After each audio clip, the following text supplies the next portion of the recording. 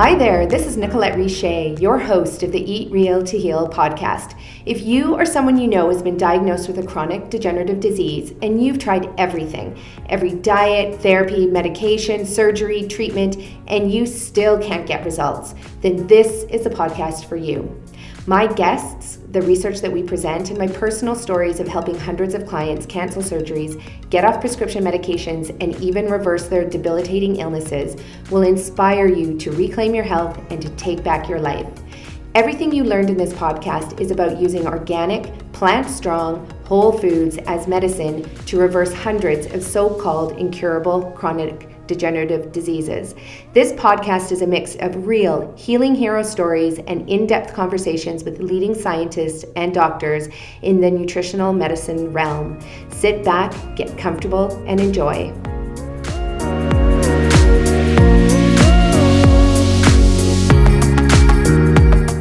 Hi everyone, I'm Nicolette Richer, CEO and founder of The Green Mustache, where we have 6 locations that serve an abundance of organic, plant-based, whole foods, real food that's not processed, comes straight from the garden. We turn it into beautiful salad soups, cold pressed juices, smoothies, desserts, and we strive to make you healthy as medicine. So I'm so excited to be here today because we have Howard Strauss with us.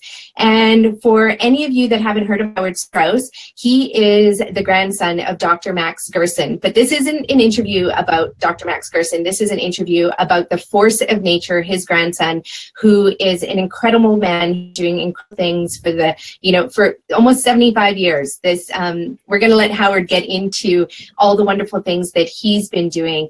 And as many of you know, the whole entire reason I started The Green Mustache was because of the Gerson therapy and learning about the Gerson therapy and the power of plant-based food, real food, clean food to be able to heal the body of cancer and chronic illness.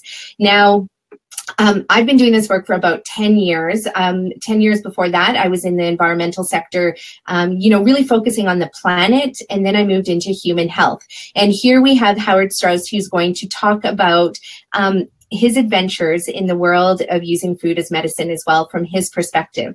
So thank you, Howard, for being here with us today. It's our first day ever with Richer Health Consulting, actually doing one of these Facebook Live, Be Live TV interviews where we get to connect. I feel like I'm in your office. You might feel like you're in mine. And we get to share our conversation with the world. So thank you for being here. It's a great honor. Thank you very much for having me, Nicolette. Great. So why don't the beginning? Because I'm really fascinated. Father, but I love the fact that you actually lived with a Max Gerson and your grandmother as well, and went to the Waldorf School in New York City. That's right. When I was about 6 or 7 years old, I was just on a kind of a borderline, and I was just almost too old for the previous grade, and I was not quite old enough for the next grade. So they put me in the 2nd grade, and I was ready mentally. I was ready for the 3rd grade. And so, no matter how much my mother begged and pleaded, policy is policy in New York. And I went into the 2nd grade where I was bored out of my skull. I was spelling at the 5th grade level when I was in kindergarten. Okay. Wow. And I was bored out of my skull. So, my mother said, okay, I went to a Waldorf school when I was in Kassel, Germany. And I know there's one here in New York City. I'll take you over there. So she took me over to the Waldorf School in New York City, and they gave me some tests and math and reading and everything else, and I scored way above grade level. And so they said, yes, well, we could put him in the 3rd grade, and we'll put him in the 3rd grade, but I do want to warn you, he's not quite emotionally up to snuff.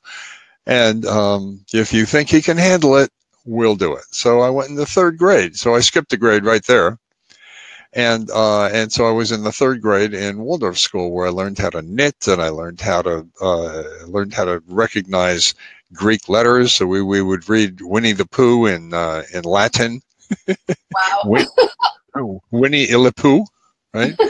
And we would read stories in English, but with Greek letters.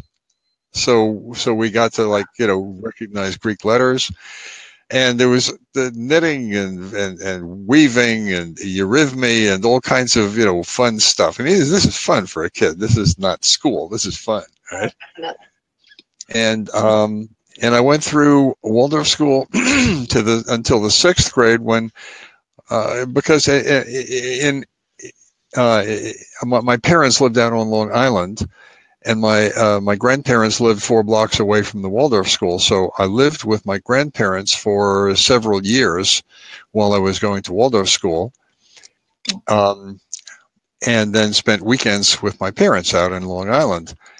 But then they wanted me living with them. So they put me in a school, a day school closer to their home. And it was just a school. It was a good school, but it was a school. And so seventh and eighth grades, I went there, and then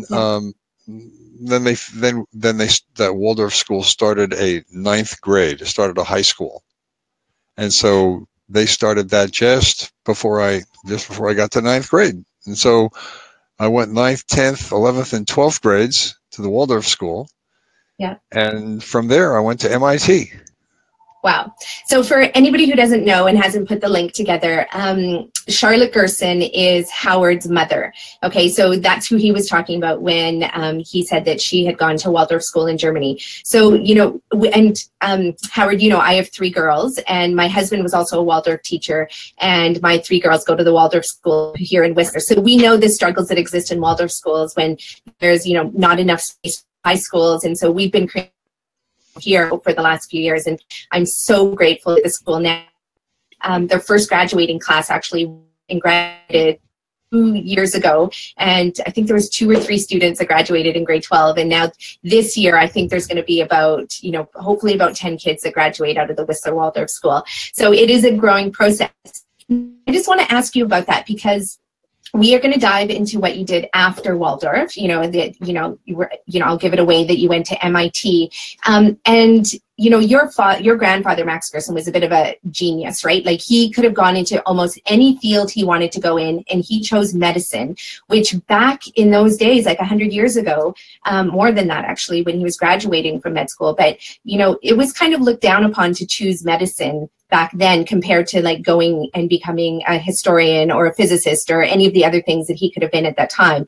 But I've heard him, the fact that he's been considered, a genius of all areas. And I think that genius definitely has translated through to your mother and as well to you as well. But the one thing I want to tell Dr. Gerson was acknowledged by not only his math teacher at Gymnasium, the high school that he went to in his small hometown.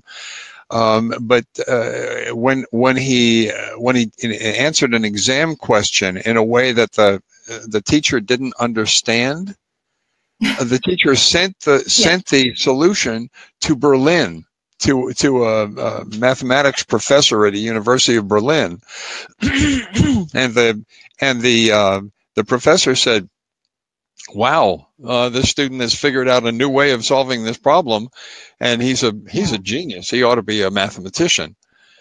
And of course, when the family considered it, they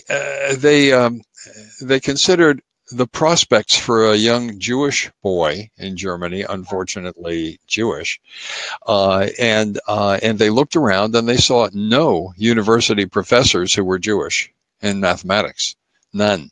And they said, wow. Well, that's sort of a dead end. Where the most you can ever be is a gymnasium teacher, a high school teacher, and that's we want more prospects for you than that. And he had also shown a propensity for healing and for taking care of things. When his friends were injured, in play, he would be the one to bind them up and to tend their wounds. So So they said, "What do you think about medicine?" And he said, "Okay, why not?" Because he was fine with medicine, and he could literally choose anything at all. And so he went into medicine and became this beyond genius, where Albert Schweitzer called him the most eminent medical genius ever, which is it's really pretty stunning when he should have gone into mathematics to begin with. right. And then when he came to New York City, while he was studying English, because he didn't speak English, while he was studying English, he invented the jet engine. Wow. He was never acknowledged for it, but he Yeah. drew out the principles for a jet engine. Oh my! While he was studying English, just on the side table, and plus while he was healing people of chronic illnesses and cancer at the same time. Okay, so let's get back to you and Waldorf, and now we'll ask you this afterwards. But as we draw what it's like to live in the world when you've gone to a Waldorf school, because it's kind of like the world that you're in with plant-based medicine, where it's an old concept, right? Learning Waldorf is like teaching and educating the entire being of the child, and plant-based healing and whole foods, real foods healing is also about, supporting the whole entire body. All systems are connected. So after Waldorf, okay, so where I'm sure people questioned your parents' decision to send you to Waldorf, they probably, I'm imagining, thought that it was a crazy concept. No. And why would you send your kids? I mean, who was going to really question them? I mean, my grandparents, excuse me, they sent her to Waldorf school. Yeah, no, of course. But the general public, like, we even have it here where people think like it's a religious school, or that it's just all play and there's no curriculum. It may be all play, but that's a wonderful way for children to learn, isn't it? Exactly, because they really internalize it, and it's conceptual and in context, and it educates the whole entire child. So here you are, you graduate from the Waldorf school in New York City, and then where do you head off to after that? Well, then I dived into ice cold water. Oh. That was like, I mean, the Waldorf school was a warm embrace, and MIT was like ice cold water. And that was a huge awakening. I'd never experienced anything like it. I mean, Waldorf school made learning fun. MIT was the most difficult thing I ever had to do in comparison with my capabilities. And it was just overwhelming. As a matter of fact, even after I graduated MIT, I was relatively mediocre average at MIT, which is not a shame, by the way. Yeah. After I graduated MIT, I had nightmares about that education for at least 10 years afterwards. Oh, it was like post-traumatic stress disorder. It was unbelievably difficult for me. But having gone through that and having survived it, nothing else in my life has ever been as difficult. Right. And sometimes it's going to push us to those levels. And if we can survive it in a healthy way and get through it, then, it teaches us a lot for sure. You just actually made me realize, I'm like, why isn't there a Waldorf University somewhere? Like, maybe that's what we need. Oh, there is. Really? Yeah. In Sacramento, near Sacramento, there's a Waldorf University. Absolutely. For Waldorf teachers. Right. You bet. Oh my goodness. Okay. So for people who want to become Waldorf teachers, they can go to wow. Okay. That's amazing. So you went to MIT, and what did you study there? Nuclear physics. Right. Okay. Now, what made you want to go into nuclear physics? Well, mathematics was just too esoteric and abstract. Right. Being a Waldorf student, I was much more interested in stuff you could pick up, hold, look at, drop, and break. Whereas mathematics, it all took place there. There was nothing you could ever touch. Engineering was a little too close to the real world, where all you were dealing with was, like structural members and stresses on bolts and things like that. And it didn't appeal to me at all. The first and closest natural science to mathematics where you could actually touch something was physics. Right. And Okay. so I thought that appealed to me. That appealed to me. Now, And so that's what. Yeah, go ahead. I just wanted to jump in and say, so after living with your grandparents and living with, Dr. Max Gerson, where I know you told me stories about how you'd be at the dinner table and patients would show up and, you regularly discuss coffee enemas at the table, same thing that we're chatting about coffee enemas and my kids just rolled their eyes. Now, had you ever considered medicine at all? No, I hadn't. My grandfather was very interested in me becoming, following him into medicine.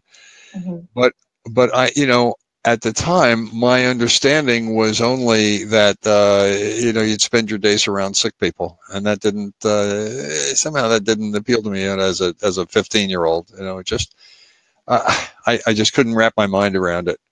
Right. I didn't have any idea of the massive genius I was living with. Right. Okay. And also, you didn't realize that you would eventually end up helping people anyway. Like you keep. No, I was focused on technology Right. and Okay. science. Right. So I continued on with, at MIT with the physics, and then physics led me to need to use computers as a tool, and computers turned out to be a lot more fun than physics because that was instant gratification, and you could actually do something with it, whereas physics was evolving more and more towards astrophysics or particle physics. And once again, it was devolving into something that I could never touch.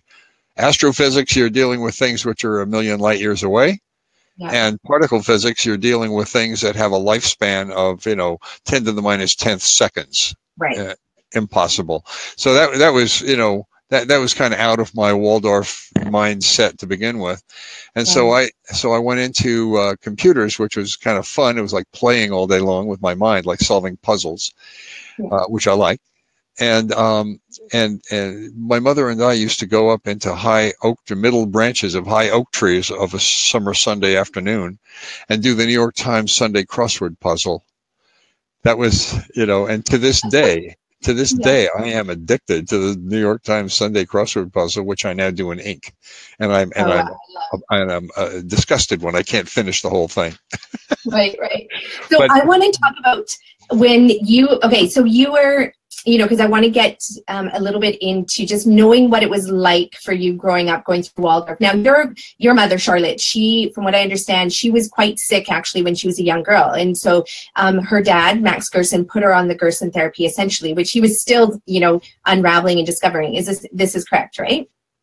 This is when she was 12, because of his constant contact with tuberculosis patients, mm-hmm. and because of the fact that they were at the time, that by this time they were Jewish refugees, not living in their own space, not eating their own food, not having a whole lot of control over their own environment. So she actually contracted bone tuberculosis in her right leg.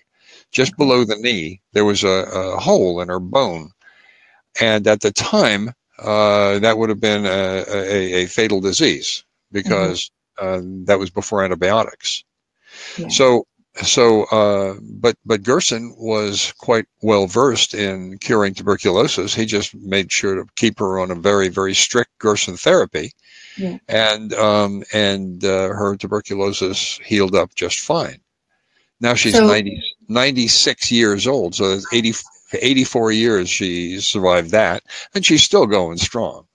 Now, your sister, Margaret, she just told me a funny story about how, they live in Italy and they live in this beautiful community. They actually have someone who juices it for them and help prepare their meals. And she was mentioning Margaret was mentioning how her husband came in the other day when somebody had baked them these homemade cookies, but they're not a Gerson cookie. And so he came in and he's like, oh, do you want to taste this cookie? Because, it's so delicious. Come on, Mom, you're 96 years old. Like, of it. And you can just have half a cookie. And she's like, do you want me to be half dead? Like, she is such a strong woman. She takes no prisoners. No, she doesn't. And, you know, and it's funny in this world where people, you know, they're looking to heal themselves. Sometimes they hit rock bottom, and then they find the Gerson therapy, and then they choose to do the Gerson therapy because they realize it's the only thing that's going to actually heal them, right? The medications haven't worked, the surgeries haven't worked, and they're still really, really sick. And even when they're doing the therapy or they heal from the therapy afterwards, they're like, so how long am I supposed to eat this clean, real food from? And I just think it's so amazing that your mom like won't even take half a cookie, and she's lived on this therapy her entire life, like pretty much since she was sick, right? When she was young. No, since before that, because when she was a little 3-year-old, you know, she would go bouncing around in the backyard. My grandfather had his office in the front room, and the family lived in the back of the house, and sometimes one of his patients, one of his farmer patients, would look at the diet that he was prescribing and say, well, how can a person live on this? As you've heard, I'm sure. How can a person live on this? There's no meat. There's no protein. How can they live on this? And he says, I want to show you something. I want to show you someone who has lived on this her entire life without any break. Has lived on this her entire life. Lottie! And he would call back to the backyard, and she loved this. She loved to be summoned in from the backyard and come in all dirty from, you know, playing in the dirt and everything, and bounce on Daddy's lap. And here's this robust little 3-year-old, and he'd say, this is someone who lives exactly as I'm telling you. How does she look? Does she look healthy? Does she look like robust and full of energy? Oh my! And this is in the 1920s. That when was she was born in 1922. Right. So this is like 1925, and now it's 2017, and he was, you know, advocating this beautiful, nutrient-rich, toxic-free, plant-based predominantly diet back then. And, you know, people are still having that same conversation that this gentleman had, right? Like, can you live off of this food? And she's lived on it for pretty much 96 years of her life. Absolutely. And that's, you know, that's how she has always lived. So, and like me, but here's an interesting thing. We both know, both my mother and I know that we have very weak constitutions. We are not genetically strong. I'm not a Viking. Right.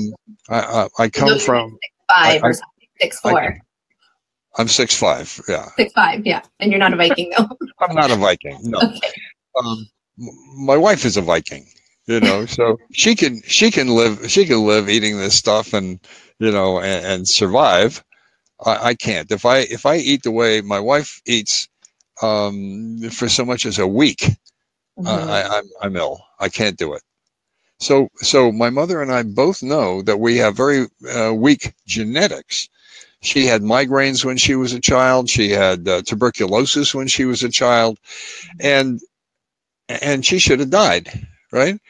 I have kind of a hereditary anemia that my grandfather was always, you know, trying to feed me stuff for. I grew up on liver juice when I was 10 years old. Right. Yep. Nice. I grew up eating liver as well. My mom used to cook liver and onions. Yep. Well, but here I am, and so I know that I have to take care of myself much better than those people around me do, because they're stronger than I am, and if I don't take care of myself, I end up sick much faster than they do. Right. But you were 75 years old now, correct? Yes. Yeah, you look incredible. And in the best health of my life. Exactly. So everything works. My joints all work. My brain works. I hope you think my brain works. Your brain is brilliant. I always love chatting with you. I can chat with you for hours and learn so much from you. Your memory is phenomenal as well. My brain works. My joints work. I'm fully functional. I'm nowhere close to sitting in a retirement home. No. And you're 75 years old, which is not what a lot of 75-year-olds can say, because we have now a society where people are hitting 30. Like, I mean, I work with some of my clients who are 27 years old and they're needing hysterectomies because they have endometriosis and fibroids that are so terrible that they can't even function. They can't work, they can't ski, they can't play, they can't really do anything. And so, even if you have a weak genetic constitution at 75 years old, though, you are vibrant and healthy, which just goes to show that, the power of eating the way that you have. And I'm going to get you to describe what your diet is like.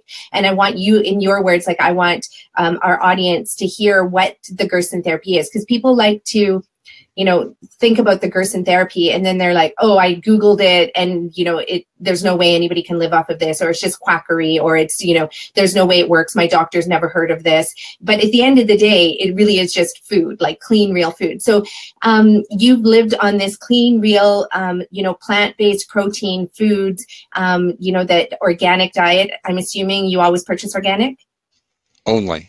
Only organic, right? I mean, it does not make sense to purchase other types of commercially grown product, because it's what I would call food, PHUDE, yes. Which is like, it sounds like food and may look like food, but it ain't food.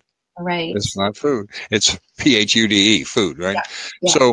So in reference to what you were saying before about me having weak genetics and still being strong, well. Mm-hmm. I consider genetics the hand you're dealt. Yeah. You can't change your genetics. You were born that way. You have a certain amount of spirals and various things in your DNA, and that's that, right? But your health status is the result of how you play that hand. Right.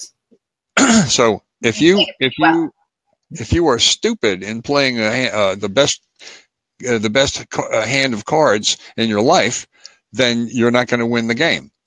Yeah. But if you're smart in playing a mediocre or even poor hand, you can win. And that's my basis for life. Awesome. So with can you summarize? I want to hear in your words, and I want our audience to hear in your words, because you've lived it your whole entire life. Your mom's lived it her entire life. Oh, wait. Not my entire life. Oh, not your entire life. Tell me about that then. I want to hear about that. I went off to college. Yeah. And I mean, you don't listen to your mom when you're in college, do you? No, you gotta find out what beer tastes like. You've got to, you gotta have steak with the guys, right? No, come on. You gotta have fried chicken when everybody goes out for fried chicken or pizza or something. Yeah, and I wish to heck that I had not, because if I had lived like this instead, even if it had been possible, right? If I had lived like this, my brain work would have been a lot easier than it ended up being. Yeah. And I did the same thing too. When I was in high school and I started making my own pocket money, like from babysitting and working part-time jobs, I would live to go to the vending machine. Like, I thought the vending machine was such a novel concept because I'd only grown up on plant-based foods and organic foods from farms. And my mom always had a garden. She always cooked from scratch. I think the only time I had processed food was when at one point, clearly my parents probably didn't have a lot of money when the interest rates raised to 18% in the early 80s. And we had powdered milk, that was, but it was for such a very short time. And I remember just how bad my mom felt, but she was always chopping vegetables and, making everything from scratch. But when I got into high school, I was like, oh, I'm going to go get those ketchup chips and, Diet Coke and Score bars. But, for me, who had always been such a healthy kid, I ended up breaking out in acne and then having terrible PMS. And I was like, okay, this sucks. I can't. And then I just went back to eating clean, real food by the time I hit about 17. And then from there on in, I've always been knock on wood, incredibly healthy. So yeah, I wanted to know. So when you were growing up, obviously with your grandfather, you were eating clean, real food, Gerson style. And then you went off to MIT, and tell me about that experience eating that food. Well, then I started eating, the standard American diet with my fraternity brothers. And, I didn't know the difference about how my brain would have been working had I been eating properly. Yeah. So I just did the best I could, and I ended up pretty mediocre. But and then I got married to a wonderful cook.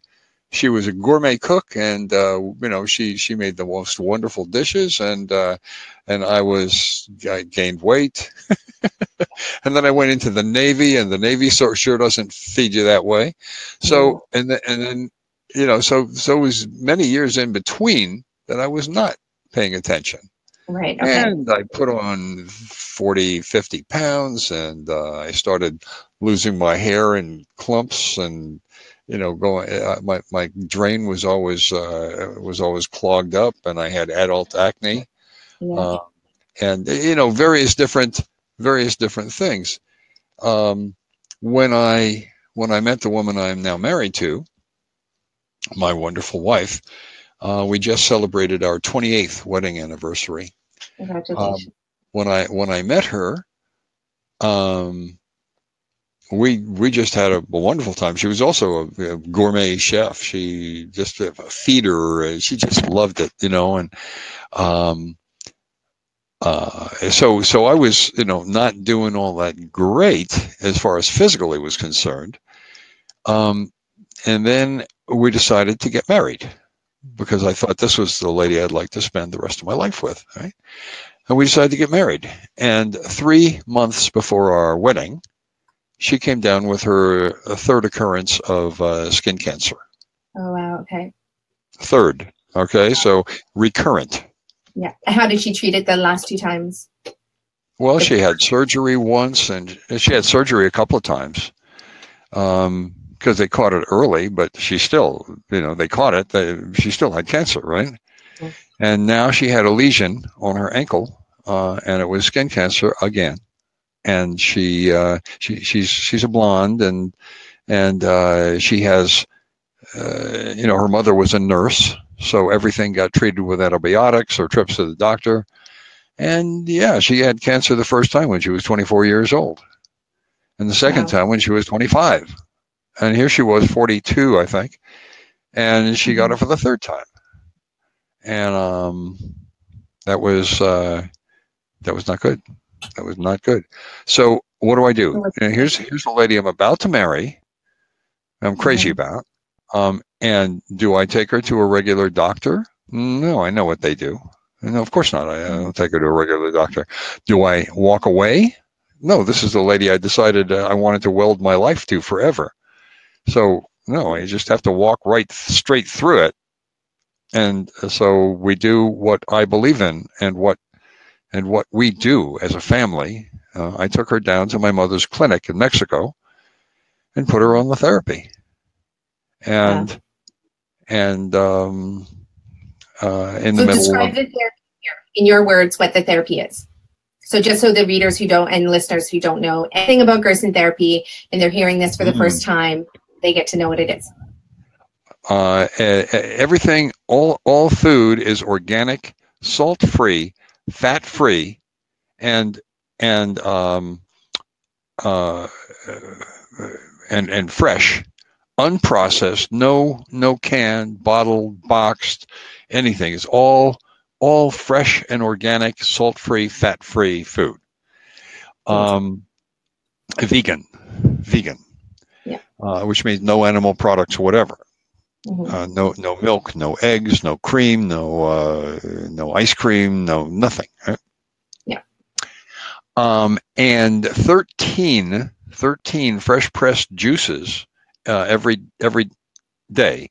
So every hour a new juice appears, and you have to drink it before you put the cup down. You do not put a cup down with juice in it. Right. You want it as fresh as possible. So that one of the staff at the clinic would rap at your door and say juice, and you open the door and she hands you a juice, and you must drink it right away. And nice. my mother, when she was sitting consulting with patients, and she would see a patient put a juice down on the table, she would never let that patient forget it. The patient would never do that again. And I remember meeting, well, Charlotte came down to the clinic with us when I was doing my training in the Gerson therapy. And I got to see her in action at the clinic. You know, she would drive herself in this big like Cadillac or something like this, like across the border, the Tijuana border, and into Mexico and go to the clinic. And then her and her robust feistiness, like that woman is like the epitome of grace and like power. Like she's incredible. And she would go in there and I saw her interact in the kitchen with the chefs, like telling them what to do and making sure they were doing it right. And, you know, talking with the patients as well. And they would ask questions like, well, can't I have just a little bit of, you know, and she'd be like, absolutely not. Like, it was amazing to watch her in action. Like, there's no, like, you eat organic, plant-based, clean foods, non-processed 100% of the time. Like, there's no ifs, ands, or buts about that. And that woman, unless you want to die. And if Exactly. you want to die, I'm wasting my time here. Yeah, and in the training, I remember one of the students said, well, what about Celtic sea salt and Himalayan crystal salt? And she's like, is that sodium? And they were like, well, yeah, it's sodium, but it's the good sodium. And she's like, there is no good sodium. The good sodium comes from your food and it comes from like the vegetables that you eat. You don't need to add any extra stuff. And she was like, only if you want to die would you eat that salt. I loved it. It was great. And we haven't had salt in our kitchen in 10 years. Sodium is the class of substance it is. It's a poison. It is a poison. It's an enzyme inhibitor, and that's another word for poison. Exactly. Yeah. So it's really important for a guest to understand, you know, when we're talking about salts, we're talking about sodium. We're not talking about potassium, magnesium. Like there's lots of different salts and our body needs, you know, a little bit of sodium, but it can come naturally from the food that we do eat. Nature has made it put it in perfect balance in our food, but we need high amounts of potassium to sodium. So don't get your salts confused, okay? So at the end of the day, the Celtic sea salt, the Himalayan crystal salt, it's still sodium chloride at the end of the day with minerals, but you can get your minerals from your food, which is sodium. And sodium is bad enough. But remember, you said something else besides that, what salt is made of. Yeah, sodium chloride. Chlorine is also a very dangerous chemical to have in your body. Chlorine attacks your thyroid. Exactly. And we live in a society where, you know, every single one of my clients comes to me on thyroid medication, on Synthroid, and they don't get better. It's not like they get off their Synthroid, like they just get their dosages increased and their thyroids are shutting down. And the minute, and I know Max Gerson recognized that early on, that, you know, with his patients, he saw that they had underactive thyroids and that they were quite sick from that. But getting them off the salt for sure and switching over that plant-based diet would restore the natural process of the thyroid. That's right. It does. Yeah. So, okay. So then you went off to, okay. So we went, so there's the 13 juices a day. Yeah. There's the 3 big vegan meals served buffet style. So you can eat as much as you want, because after all, the food is the therapy. Yeah. So, and when people have a chronic disease, they have a chronic disease because they are not only toxic, which we talked about with salt and other poisons, but also they are deficient. So they're starving. Their bodies are starving. And so they don't recognize it, because at the, you know, when they arrive, they are also so toxic that they don't have much appetite, because they're just toxic. Yeah. But when you start cleaning that toxicity out, and that's 5 coffee enemas per day, 5, or more if you need them. When you start cleaning that toxicity out, then suddenly this mask gets removed, and they can see this huge yawning gap of their nutrition, which they have, you know, they have not fed themselves. They have not fed their needs. And so they have this huge yawning hole in their nutrition, and they experience that as incredible hunger. Mm-hmm. I've seen that with my clients, like especially clients who are, you know, let's say 60-ish and above, and they're just like, oh, I just need my banana and my tea and biscuits for lunch. Like that's all they eat. They're not eating anything. And they say, oh, I'm not hungry. I don't need very much. But it's actually like their brain has told and their gut has told their body, like, don't eat. We don't have the energetic capacity to digest food. So just don't put food in me. Like it's almost like they're so weak that they can't handle food. So their brain just says, don't eat. But then 3 months into the therapy, I love watching it happen where they're like, they've got this massive plate of food. And like, this is not eating like the birds, people. Like these are big plates of delicious, amazing food. And they're just like, shoveling, can I have another bowl of soup? It's awesome to watch their appetites come back and their digestion kick in, and they actually move the waste out of their body and move the food in. It's like really fun to watch that happen.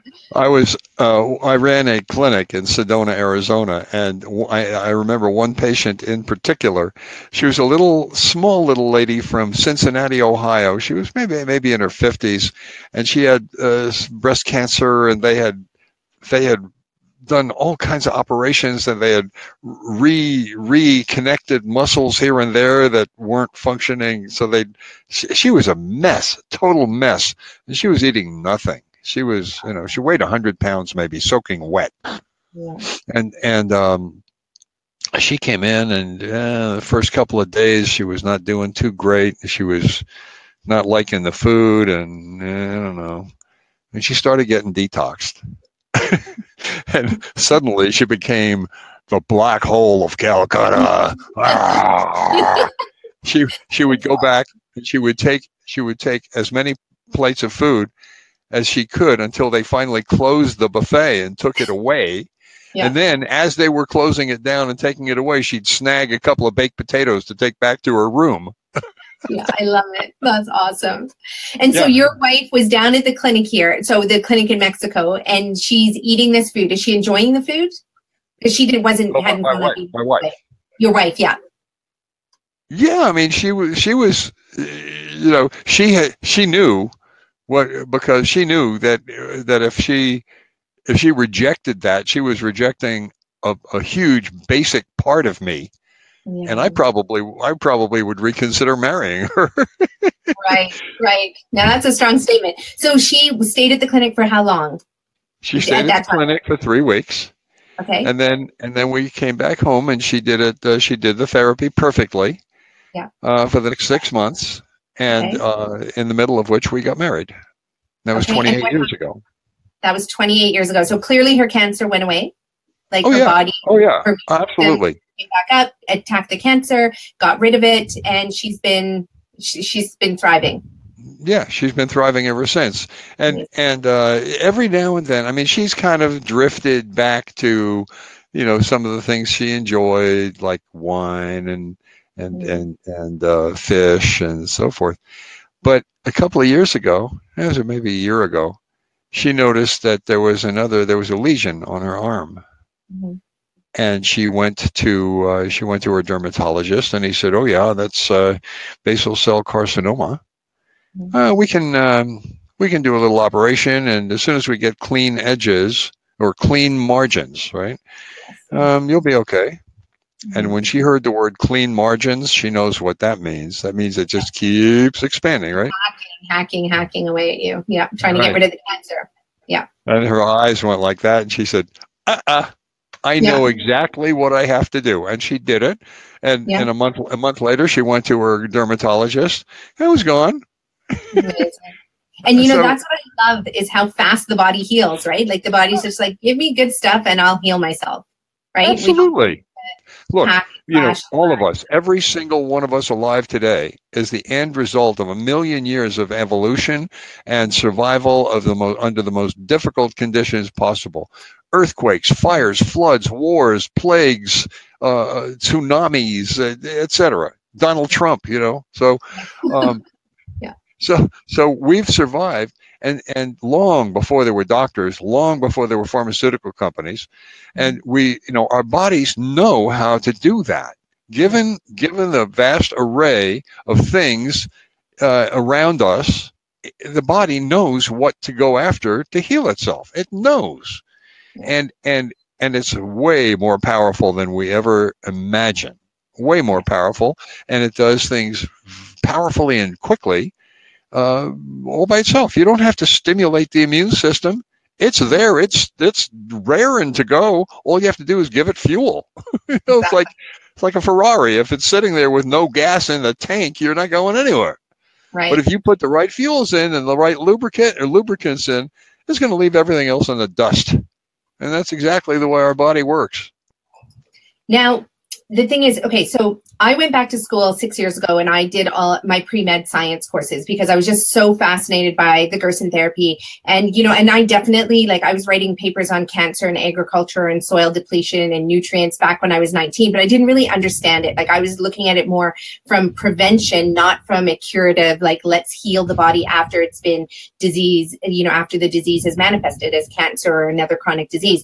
So, and almost 20 years ago, a friend of mine also, he was 72 at the time. He was diagnosed with stage 4 cancer, prostate cancer.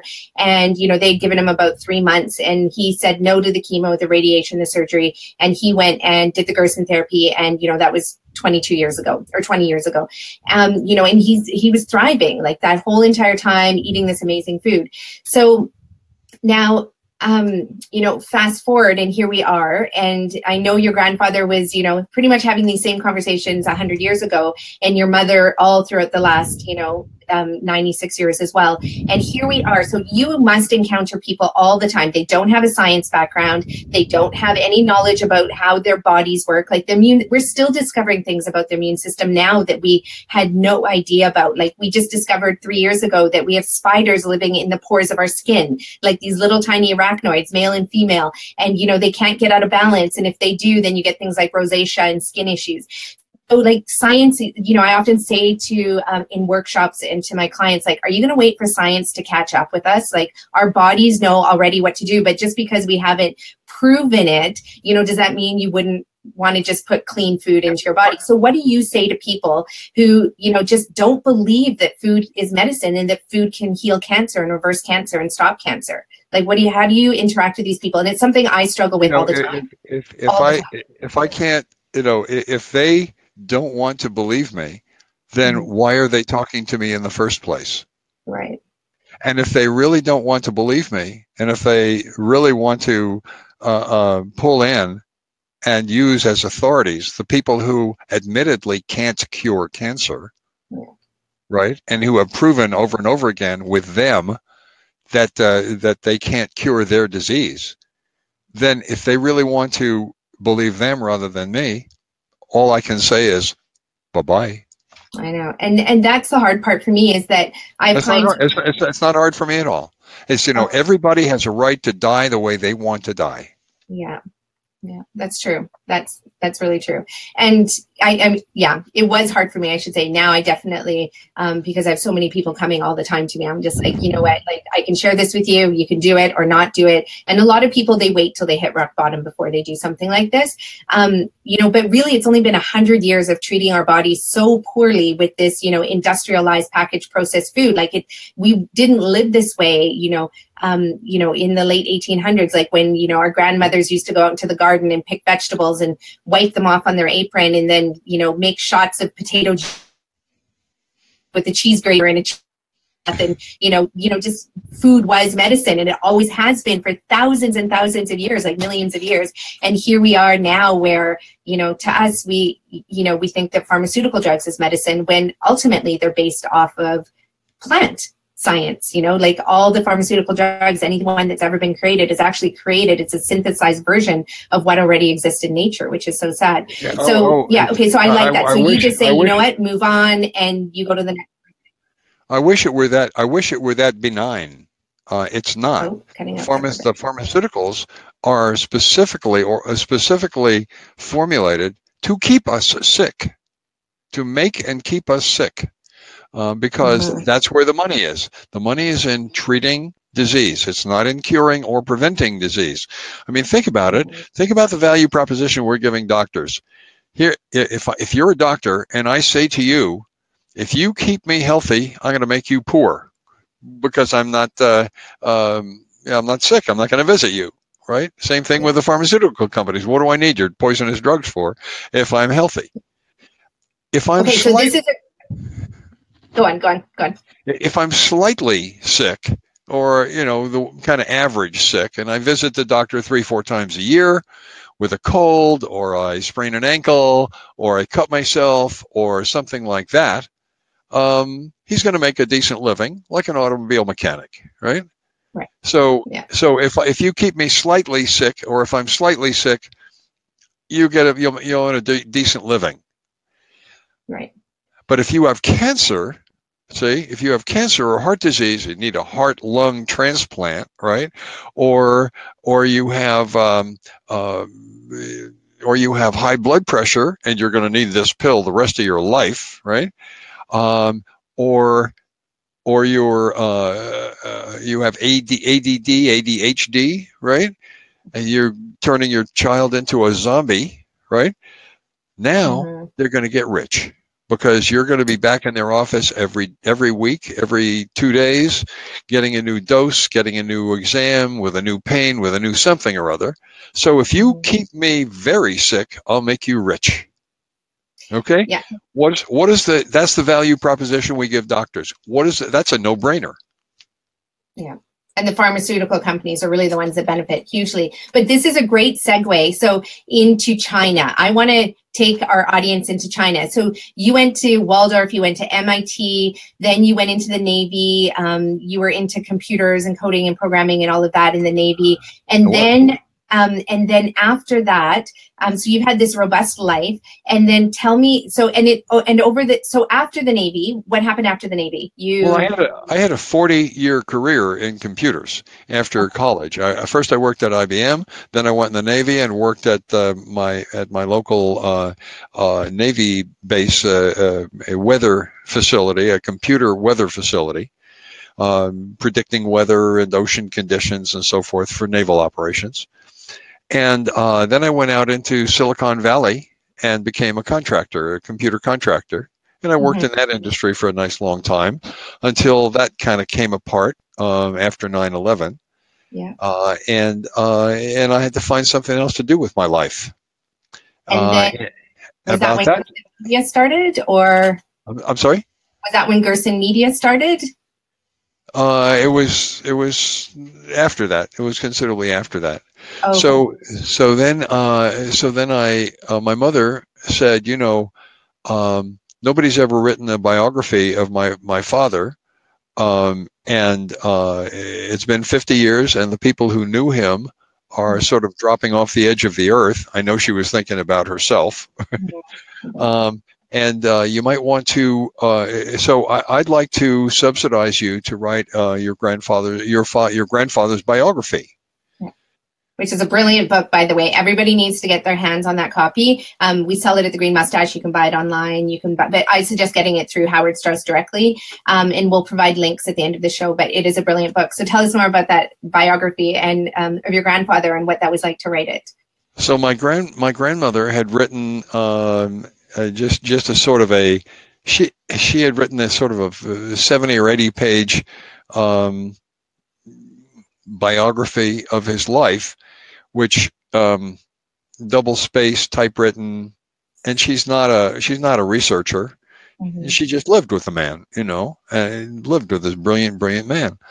And so she wrote this biography and titled it "A Life Without Fear," and nothing ever happened with it. But my mother had it, and she said, "Here, I have your grandmother's outline, and maybe you can write his biography. I'll support you while you do that."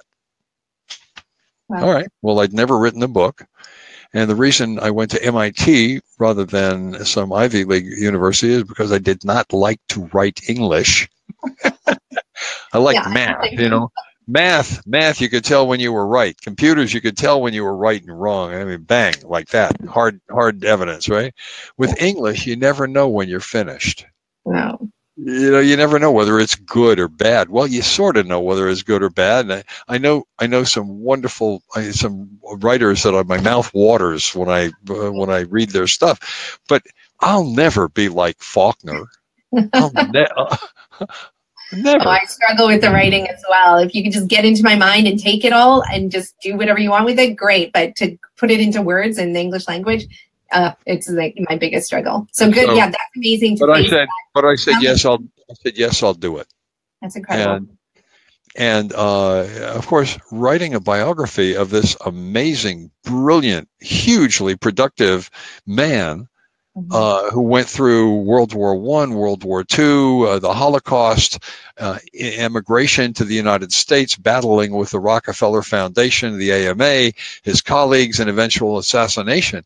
That was a little more than just a 6-week proposition. That was huge. That is huge. Like, it's a movie like that, you know, and I know that there is a screenplay that's been written now for the story of Max Gerson, and a film's going to be made, which is incredible. But yeah, that man is like, his story needs to be told to the world for sure. And so you took that leap to write this memoir or biography. And it was painful. It was painful too, because seeing this wonderful, gentle, brilliant man who all he wanted to do was heal people and alleviate their pain and alleviate illness and get them well and functional again. And all that his colleagues could think of to do was to assassinate him or stop him somehow or make him into an enemy, you know, or something inimical to him. And you say, why? But why? You know, here he had the answer. He's willing to give it to everybody. And they were saying, don't you dare, you quack, right? What? And which this happens in history. If we look in history, we see this happens to all the greatest minds ever, you know, like whether it was Galileo to Dr. Terry Walls, who cured herself of MS, to, you know, the leading neuroscientist in the 70s who were considered quacks, but now everybody's like, you know, praising the words neuroscience and neuroplasticity. And, you know, it's the biggest, greatest thing, but they considered those early founders, right? These futurists of their time, you know, are all labeled quacks when the masses can't get on board with what they're saying and don't even take the time to consider. So yeah, no, I can't even imagine what you, Margaret, Dr. Max Gerson, like went through trying to teach and help people with the basic concepts like that food is medicine. Like, it's just, yeah, that must have been quite a journey writing his biography for sure. It was very painful, but the more I watched his courage and his perseverance in face of that, the prouder I was to have done it, because this was an admirable man. This was, you know, for Albert Schweitzer to call him the most eminent medical genius ever, you know, that's going some, a Nobel laureate, you know. And he wasn't just saying that like from, you know, knowing the man. Like, he actually, Dr. Max Gerson taught him the Gerson therapy, him, his wife, and his child, I believe, and all of them healed. Isn't that correct? Like, they That's all right. did the therapy to heal themselves of these incurable chronic conditions. So Schweitzer's wife, Helena, was she had lung tuberculosis. His daughter had something nobody even knew what it was. It was that rare. She just had thousands of little lesions all over her body. The hundreds would open every day. Hundreds would heal. My mother was there when, you know, helping her to wrap and unwrap the dressing twice a day. Wow. My grandfather didn't know what it was either. But the Gerson therapy cured it. The body knew what it was, and the body could fix it. And then Schweitzer himself had, age onset diabetes, type 2 diabetes, mellitus.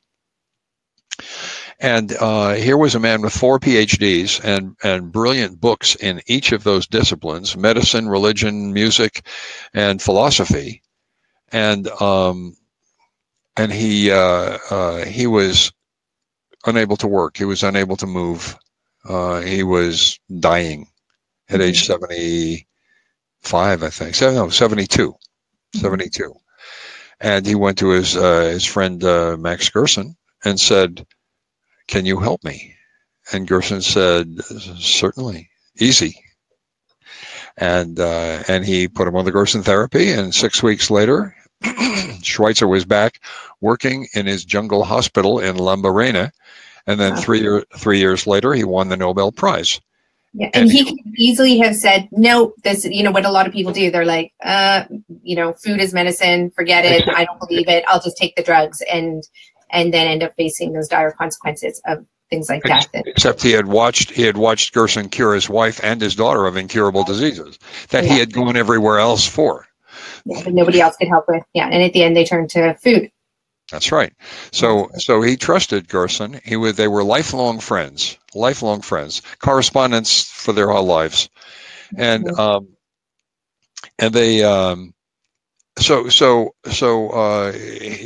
lived into his 90s after being on deathbed at age 72. He lived into his 90s, so another 20 years, working hard and productively. Yeah. So, which we all could be doing. We don't need to be dying these long, painful, inflammatory lives. Like, we could be living vibrantly and then dying just nice and short at the very end, which would be, which is what I think most people want. Well, the proper way to die, the way that your body is built, is you go to sleep one night and you don't wake up. That's it. Yeah, exactly.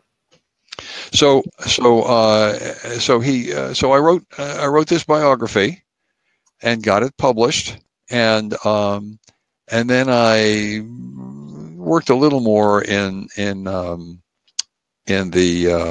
Silicon Valley, but that no longer had a whole lot of attraction for me. But then I also I went to San Diego, and I acted as public relations person for the Gerson Institute for my mom, and arranged lectures and travels and venues and all kinds of things for her, and traveled with her and got to know the spiel, right?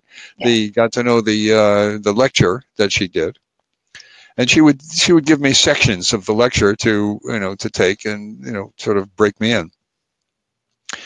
And eventually I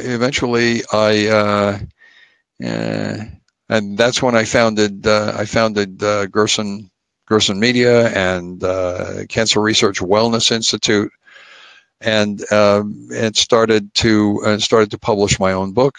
And then my mother's book was The Gerson Therapy, and she had written it with a man named Morton Walker, and it was published by Kensington in New York City. And when Mother started to find a few errors in it and wanted to correct them, and she wanted to update some of the recipes and some things. I mean, the Gerson therapy isn't static. As she found things out, she wanted to give those to the patients. And this was our flagship book, but Kensington said, no, we just want to sell paper. So they didn't want to correct anything. They didn't want to update. They didn't want to nothing. They just wanted to sell paper. Mm-hmm. So she said, what am I going to do? I can't give that book to patients. It's not right as it should be. And yet we don't have anything else. And I said, well, maybe you should write another book. She said, but who will publish it? And I said, well, I'll do that. I can publish it. And I looked around and I said, who said that? Who said that? Sometimes you're compelled to just do these things. You've never done it before, but you just have to bite the bullet and go do it. My grandfather. It was my grandfather. He gave me a little push right like that in the back. Love it. I'll do it. So then I became a publisher, and I had to find out all about that.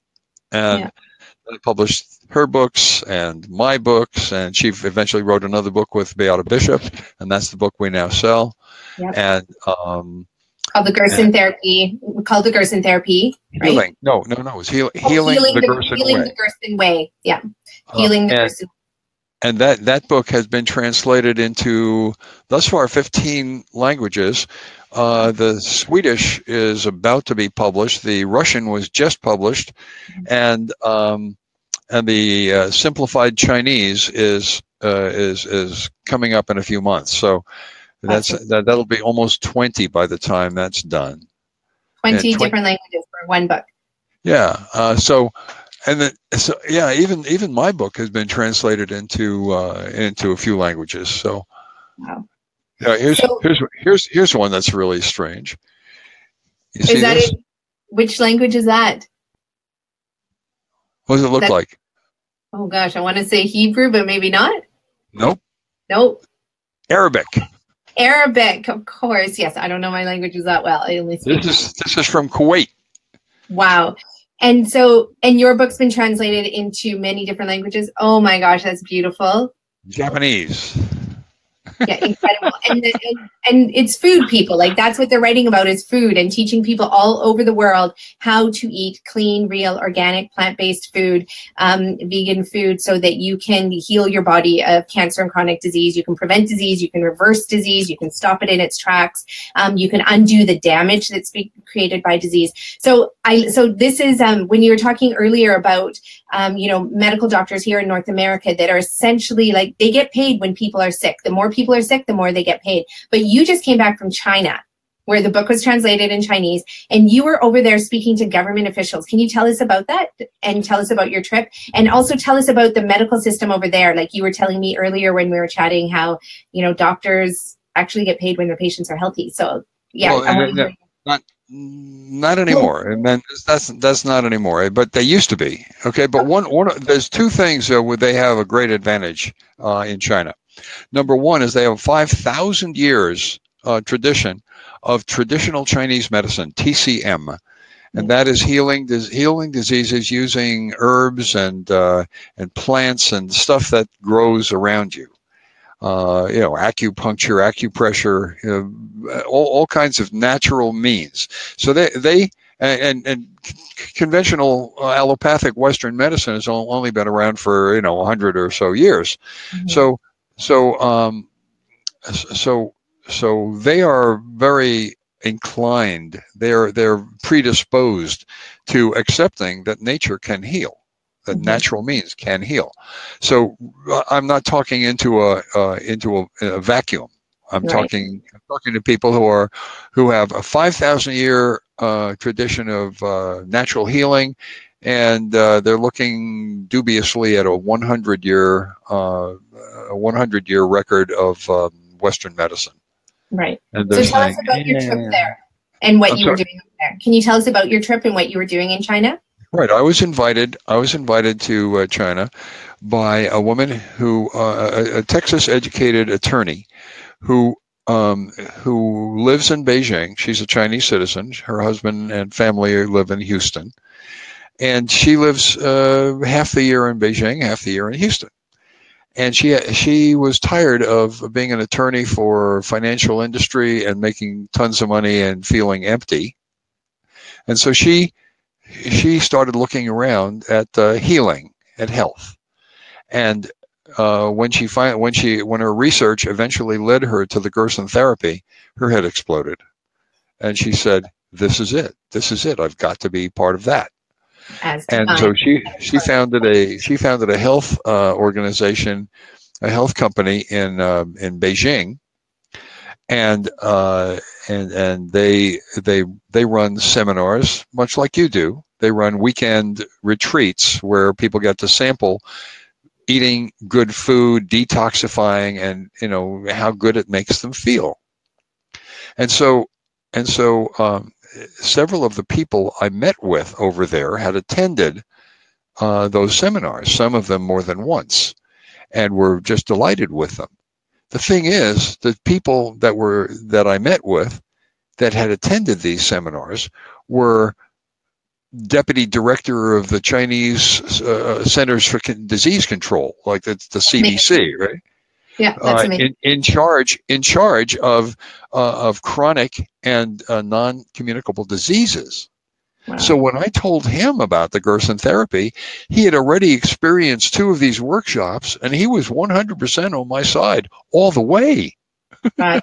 And he wants to introduce me to his boss, and then a top TCM, traditional Chinese medicine oncologist was, and his wife, who is a professor of pathology, right? I was telling them about it, and he said, years ago I did pick up the Gerson therapy. I found it quite interesting. And then for some reason, I don't know why, I put it aside, and I haven't thought about it since. But he said, I'm re-inspired. That's amazing. By the way, this was a funny one. This guy could have been my great grandfather. He looked like it, right? Yeah. And his wife the two of them together were, pretty badly wrecked. And in conversation, we were talking, and I discovered that she is 1 year older than me, and he is 2 years older than me. Oh my goodness! They need to do the therapy. You can shave off 20 years. Yeah, right. Yeah. So, I mean, this is Gerson therapy too, right? Because what we experience as aging, as normal aging, right, is really premature aging because of what we do to our bodies. Because we don't have to be this, we don't have to look or feel this old. We don't have to die so young if we take care of ourselves, because the body will heal itself. So it was pretty amazing when I was telling people how old I was over there. I would often see this in the audience, like 100 people in the audience. I'd see 5 or 6 or 8 people go like this. Their jaws drop. It is the one thing I love so much about the Gerson therapy is it you shave off years of your life literally when you switch to it and you do the therapy. Like, people look 20 years younger sometimes when they're doing it, when they're like in their 50s, 60s, 70s. And then when they're, 40s, 30s, it's amazing. They look like babies again. Their skin is supple and soft, and they lose wrinkles. And, I've seen it do such incredible things, like moles and skin tags fall off of you. They just like disappear. Like, it's pretty incredible what it does. So, if any reason, a lot of people like to do stuff because they like to do it to, number one, lose weight, and they like to do it because they want to look younger. And really, this is, it does both of those things. If you have weight to lose, you'll lose it. If you have weight to gain, you'll gain it. But you will look younger. You'll feel lighter. You'll feel so amazing. It's incredible what it does. It's better. There's not a single beauty product out there that can make you look as young and alive as the Gerson therapy. That's for sure. And beauty. What are beauty products really? They're paint, right? You're painting a picture of what you would like to look like on your face, which is probably not in that good of a shape. No, right? Exactly. Plus which those products themselves are highly poisonous. Yeah, and that gets into your system. Unregulated, okay? Yeah. So they have phthalates in them. They have alum in them. They have neurotoxins. Yeah. They have carcinogens, and what's worst is they have mutagens in them. Mm-hmm. You know what a mutagen is, right? Yeah, mutates your DNA. Causes birth defects. So the irony is that the stuff that women paint on their face in order to attract a mate and make an offspring is the same stuff that will damage that offspring. I know, it's incredible.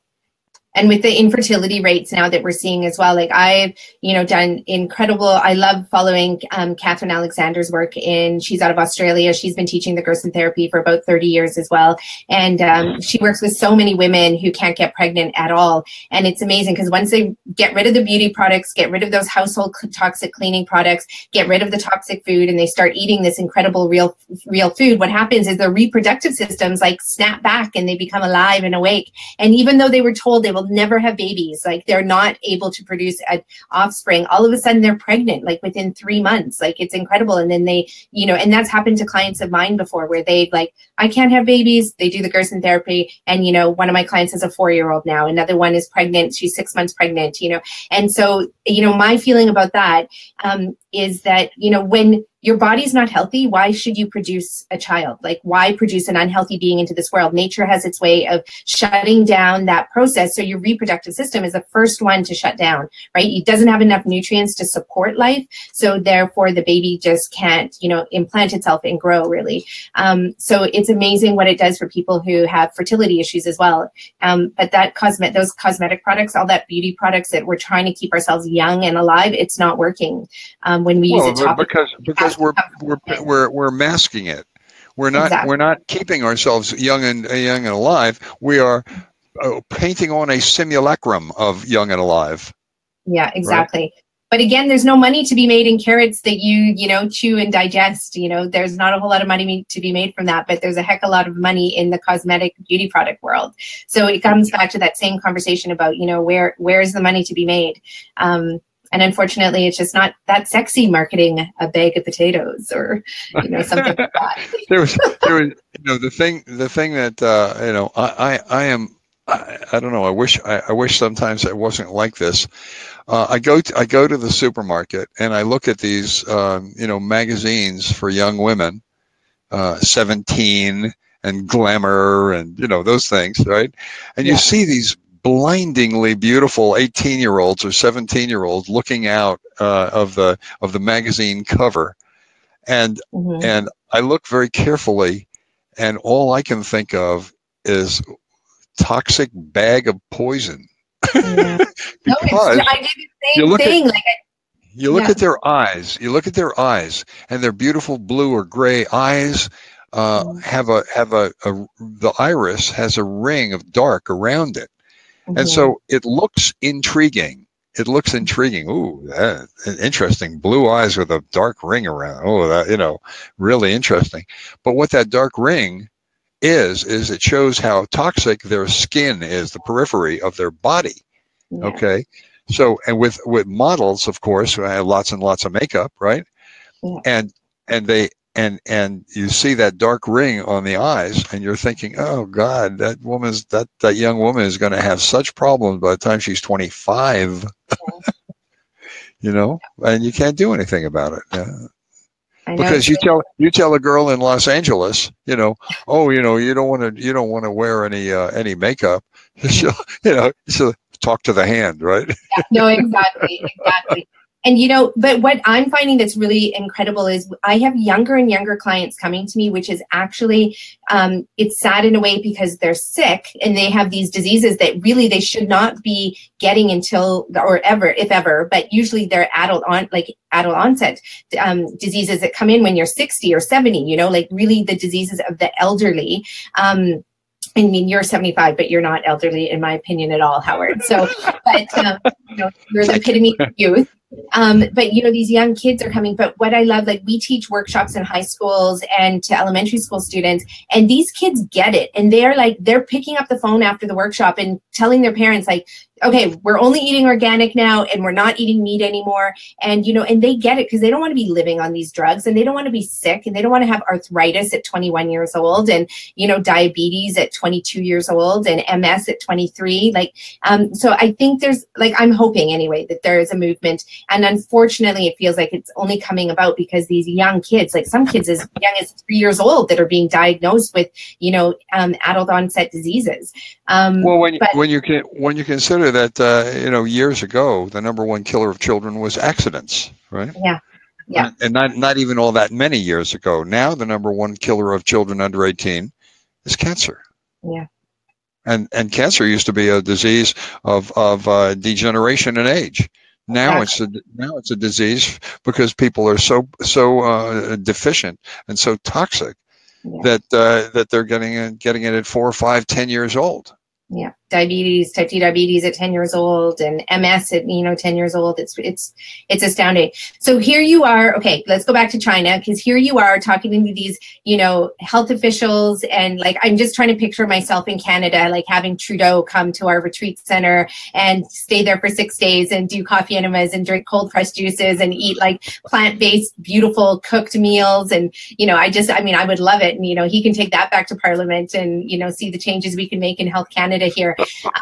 But what I find though is that I know you mentioned in one of our conversations, that we had before, just about how, there's this perception that Canada is, progressive because we had Tommy Douglas who created this socialized medical system. And you're from the States, where socialized Medicare has not been around. And unfortunately, people have to pay through the nose for their healthcare. But what I find though is Stop. Yeah. I will not. I refuse to discuss it as healthcare. It is not healthcare. It is sickness care. It is medical care. If you actually go to them for something to support your health, they'll laugh at you. Yeah, no, it's true. But the same is here in Canada as well. There is really no difference other than the fact that you don't have to pay out of your nose to like get treated by a doctor up here, but you don't really get treated. Like the first choice is just to prescribe medication. If you say I'm going to switch to a plant-based diet, like the Gerson therapy, you're kind of laughed at and you're told that it won't work. Like, so, whether we have socialized, medicine here in Canada and, and not in the States, really, there's no difference though in how we're approached. And so here you are in China talking to these, influential people who could potentially, change the face of medicine in China. And, what were you saying? Is there 100 million people have diabetes in China? 100 million people with diabetes, 100 million people with arthritis, and a couple of 100 million people with hypertension. Yeah. It's incredible. So here you are, you're meeting with them, you're, giving presentations, and they're open to it. They're open to using food as medicine. And here's why. Well, I already talked to you about traditional Chinese medicine. Yeah. So they have a predilection for believing in nature's power to heal. Mm. But on top of it, the Chinese government also pays for the medical care. And the pharmaceutical companies do not have the kind of strong, corrupt foothold here, in China as they do here or in Canada. Right. So the government is looking at their budget and they're seeing 100 million people with diabetes and how much is that going to cost us?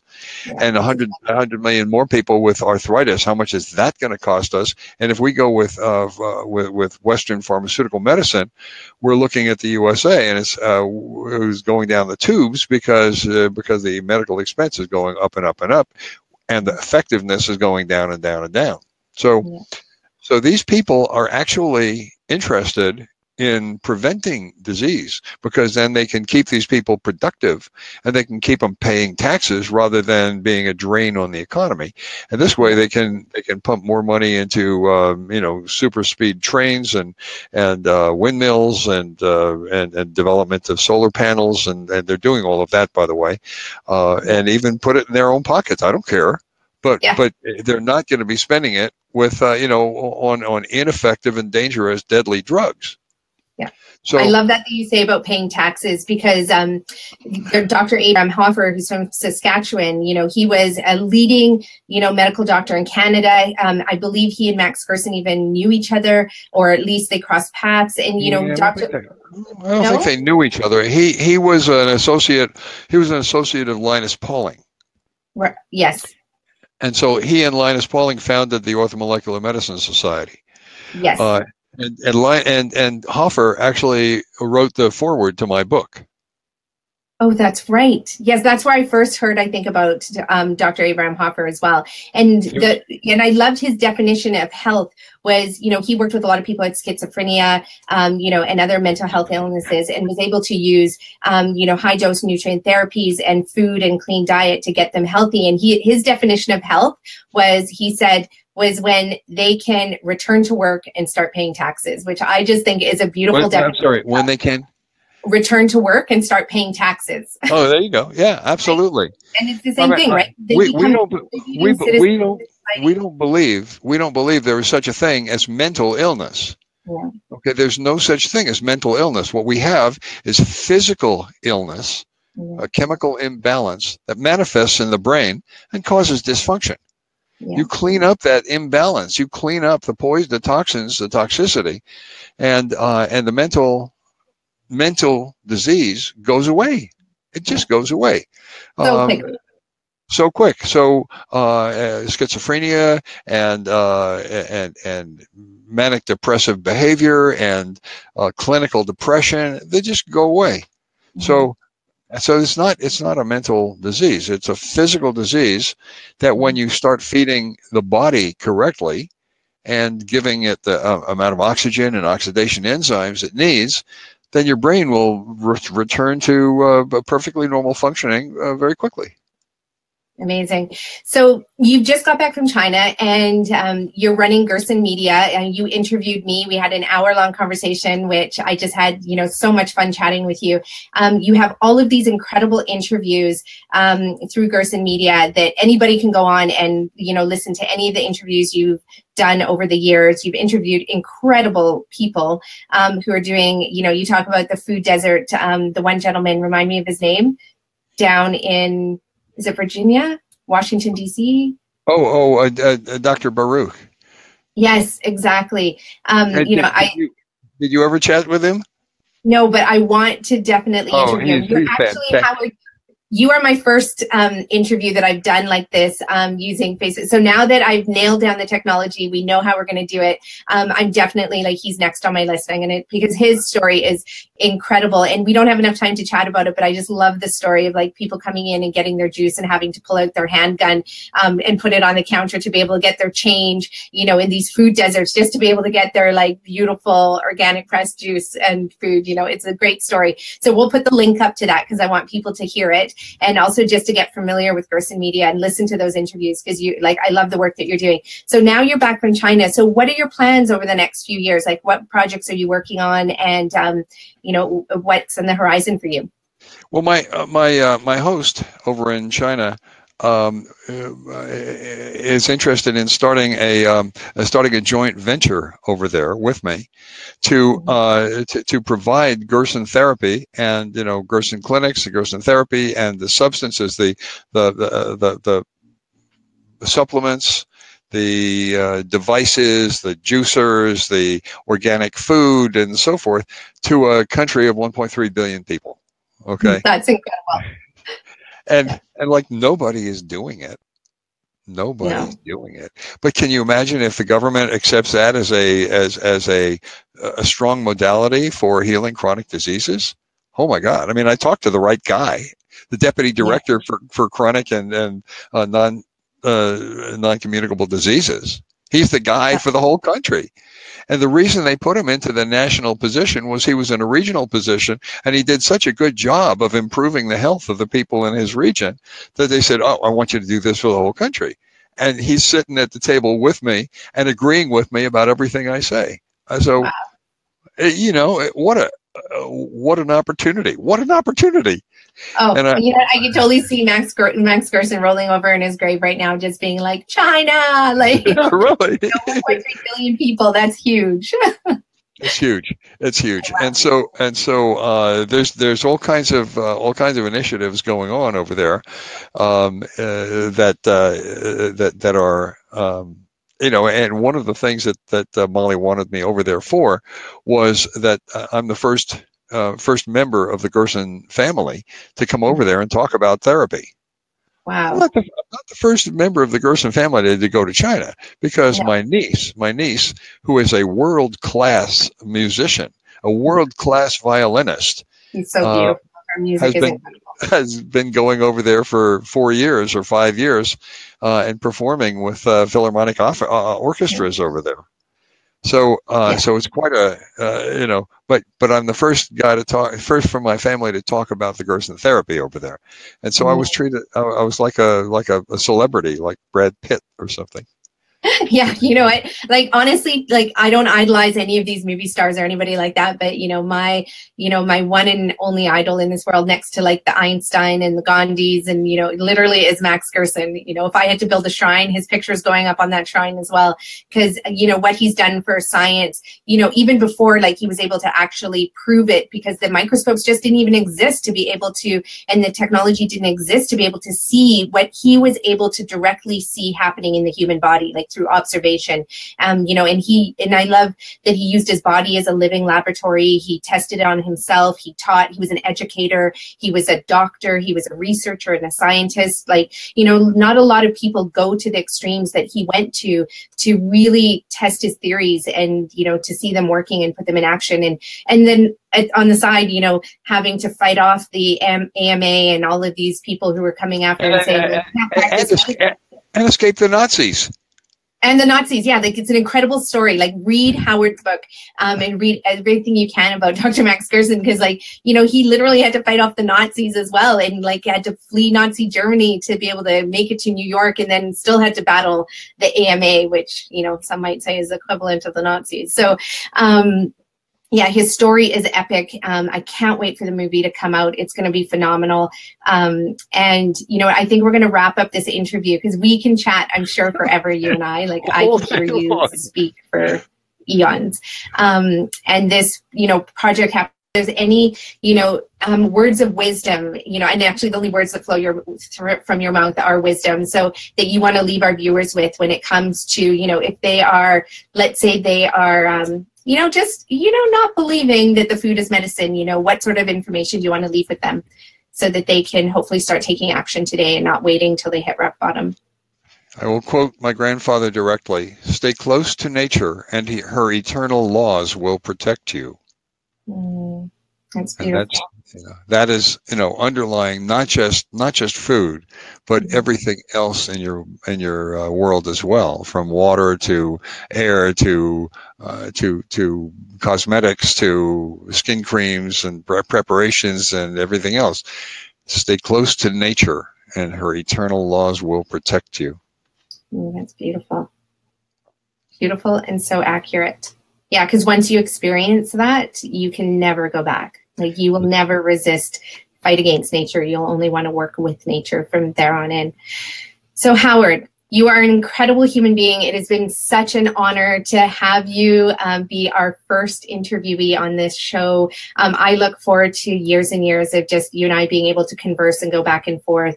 I look forward to more of your books coming out. I really hope to see that. You can write all about what it's like to influence China and get them to return back to those laws of nature. I can't wait for those projects to unfold, and we'll be updating our viewers on everything that you're doing as well.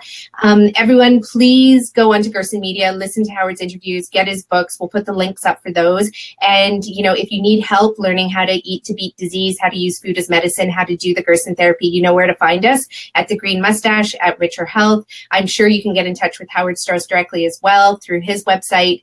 And you can learn directly from Max Gerson's grandson, this incredible man who's done incredible things in this world. And I'm really looking forward to, you know, a continued long, vibrant life getting to know you, Howard. Thank you very much. What a lovely honorific that you just gave me. So thank you so much for that. And I'm honored to be your first interview on this show. Thank you, Howard. Thank you.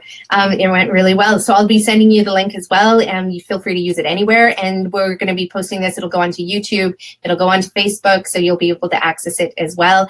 And yes, let's continue to chat, Howard, later in the future. And goodbye for now. Goodbye.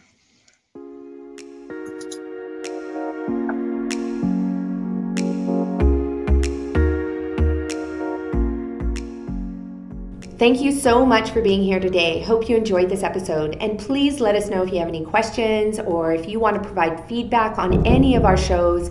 Contact us by emailing us at info@richerhealth.ca. And you can also subscribe to our newsletter to receive information about our upcoming events, to learn more about the healing retreats that we offer at our Nutrition and Detox Wellness Center, and to get a copy of our latest book titled Eat Real to Heal, of course. Lastly, if you want one of us to do the cooking for you, just come visit us at the Green Mustache Organic Cafe in your neighborhood.